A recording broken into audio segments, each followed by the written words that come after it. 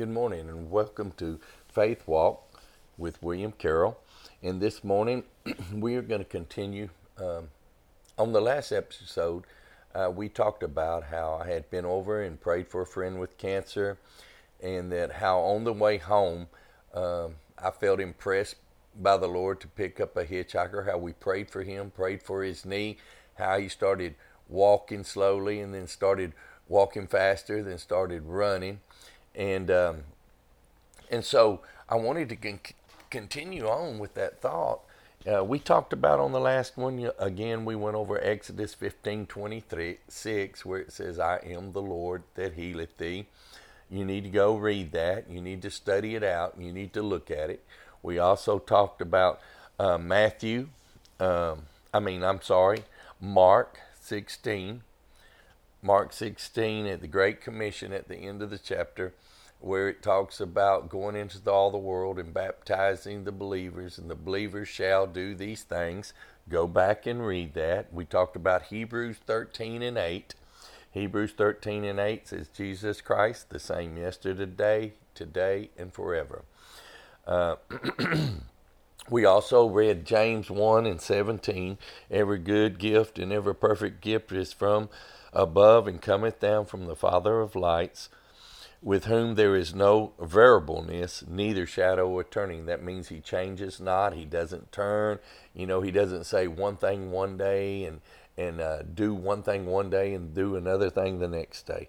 And I also mentioned in that last podcast about how that there was a boldness that came over me. There was a boldness that came over me, and when I prayed for my friend in the ICU, and also when I just knew that it wasn't me to pick up hitchhikers, because I don't do that kind of things, but I knew it was a leading of the Lord. And so I picked up the hitchhiker, me and my friend. There was a friend with me. I told you, one will put 1,000, two will put 10,000. So and how we went back and how we had great testimony at the church, and we just glorified God after church. Well, listen, we're going to go over here today, and we're going to start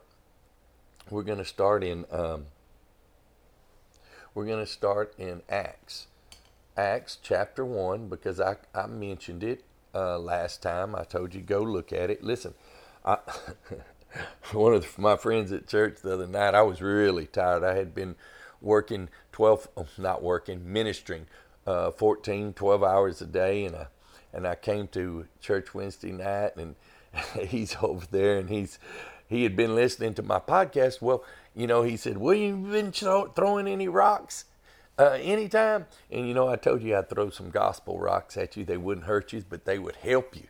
They'd help stir you up and wake you up and get you out there and believe in God and walking in the Word of God.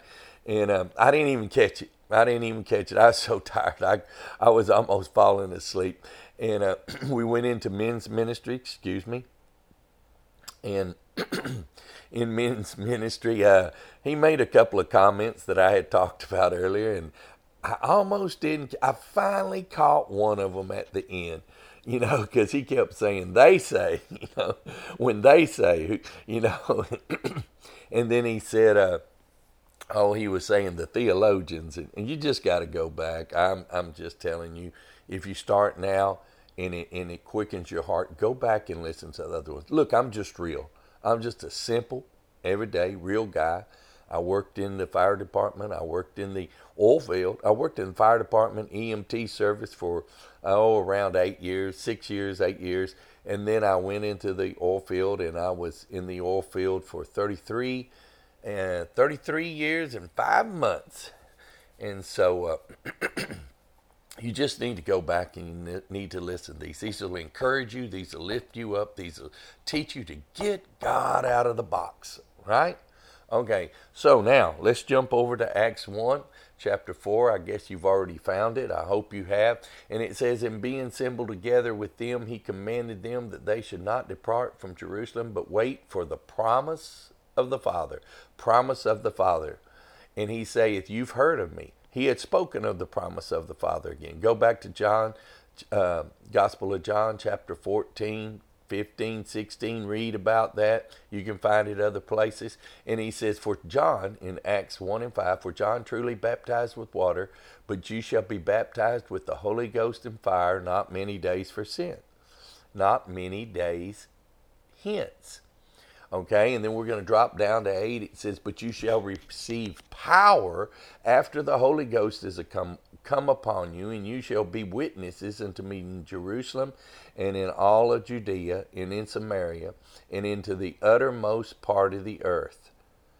You know, and when we talked about that power comes from a word dunamis. It's where we get our word dynamite from. It's miracle working power. It's a power that happens right now. You know, it's just, what does dynamite do? Boom, man. And I mean, it changes the face of the cliffs that you're trying to maybe sculpture, or the cliffs that you're trying to cut through to put a highway in. I mean, dynamite changes things. It makes things happen.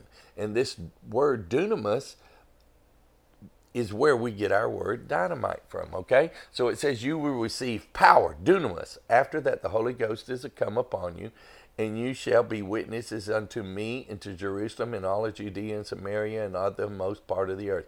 All right, so we're talking about being baptized with the Holy Ghost and fire and power. And I told you that after we walked out of that emergency room, man, ER, ICU, there was it felt like a blessings, buckets of blessings, and how that I just felt power and boldness, you know, to stop and pick up the hitchhiker. Now, we're going to move right ahead, and I was working at the ER, and I was doing some ER time as a firefighter in Kilgore, because I had gone through my special skills EMT classes. Special skills at that time was just a little lower than a paramedic, but if you worked under a paramedic, you could start IVs, you could do intubations, you could do almost everything that a medic could do. You could even push some drugs, not all drugs that paramedics do, but some drugs. And so I was doing my ER time to complete my schooling, and there was this young lady that came in. She was in her 20s, you know, and I was just walking around the rooms and going in and watching, you know, the nurses and all. And I seen this girl, and she was just in this room, and she couldn't breathe. She was just huffing and puffing and could not breathe. So I walked in and I sat beside her, and I said, "How are you doing?" And she tried to tell me she couldn't do it. And I said, "Well, what's the matter with you?" She said, "Asthma." She says, "I have these attacks about once a month." And she says, "I come here and I stay in here about a week." And she says, it's just, I'd rather die than go through this again. And I told her, I said, "Can't the doctors do anything?" She says, "No, they can't do anything. They give me medicines, they give me this, but it doesn't help."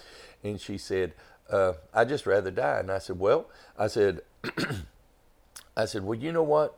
I said, "I believe God still does miracles. Do you believe God does miracles?" And she said, "Yes, I do believe God does miracles." I said, "What about if you and I pray that God does a miracle and he heals you from this asthma?" And I said, "Well, do you believe God can do that?" And she said, "Yes, I believe God can do it, because I know the doctors can't do it." So we said a prayer and we prayed. You know, the Word of God says where 2 or 3 that are gathered, there he is in the midst of them, and asking him anything, that it shall be done for them. So if it's according to his will, and I told you, healing's according to his will. Search it out, find it out. You know, you don't always have to pay, "Lord God, if it be thy will." So we prayed, and they had to move her up to the ICU, and the ICU that night, like the emergency room, was so busy, and they had to open up a new section. All the rooms were filled. They opened up a big room and that just had, you know, curtains around them, and they set her way back in a corner. I mean, this room was filled, and I prayed for her again, and I told her that, you know, I'd check on her tomorrow. I said, "I'll be back up here and check on you tomorrow."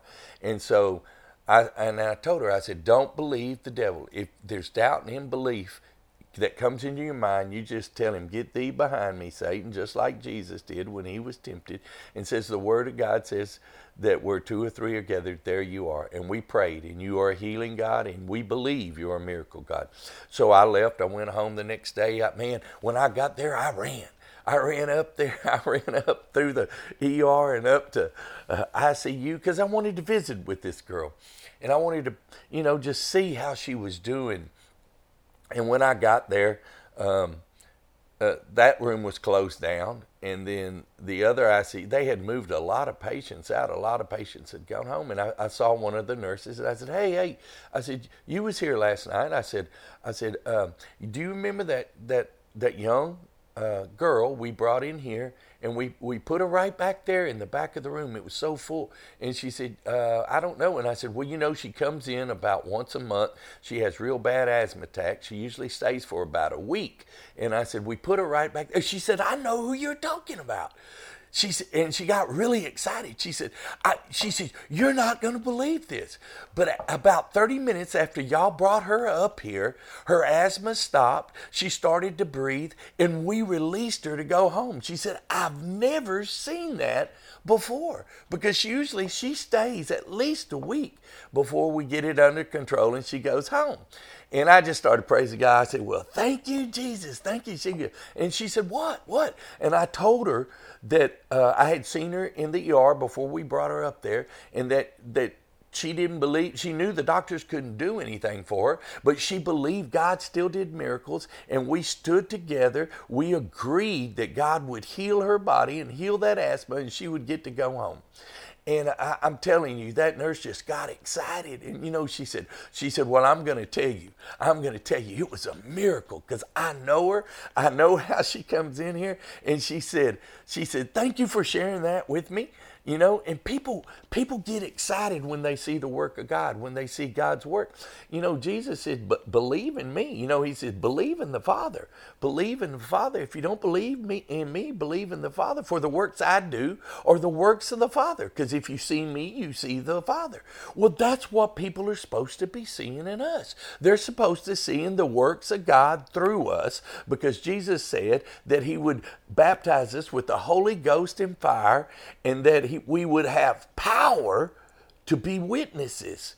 The power of God. We can witness with our voice. We can have power with our witness, speaking the word. But God's word, if you keep reading in Acts, it says that he confirmed the word of the apostles with signs and wonders and miracles following. God wants to confirm your word. Now listen, I've got to get off of here. I had to do a couple of short ones because I didn't have much time left this month to do. So I'm going to say goodbye. If you want to contact me, you want to tell me how I'm encouraging you, or ask a question, or don't be writing me no fussy notes. But in Jesus' name, write me. Let me know. Encourage me. Because, see, I don't get feedback. All you do is hear me. I don't hear you. It's Faith Walk William Carroll. It's Faith Walk 1960. Faith Walk 1960. Faith Walk 1960 at outlook.com. Just continue to pray for me as I pray for you. Ask Jesus into your heart. Let him be the Lord of your life. Start your walk if you don't know him, because he can change your life. In Jesus' name, amen.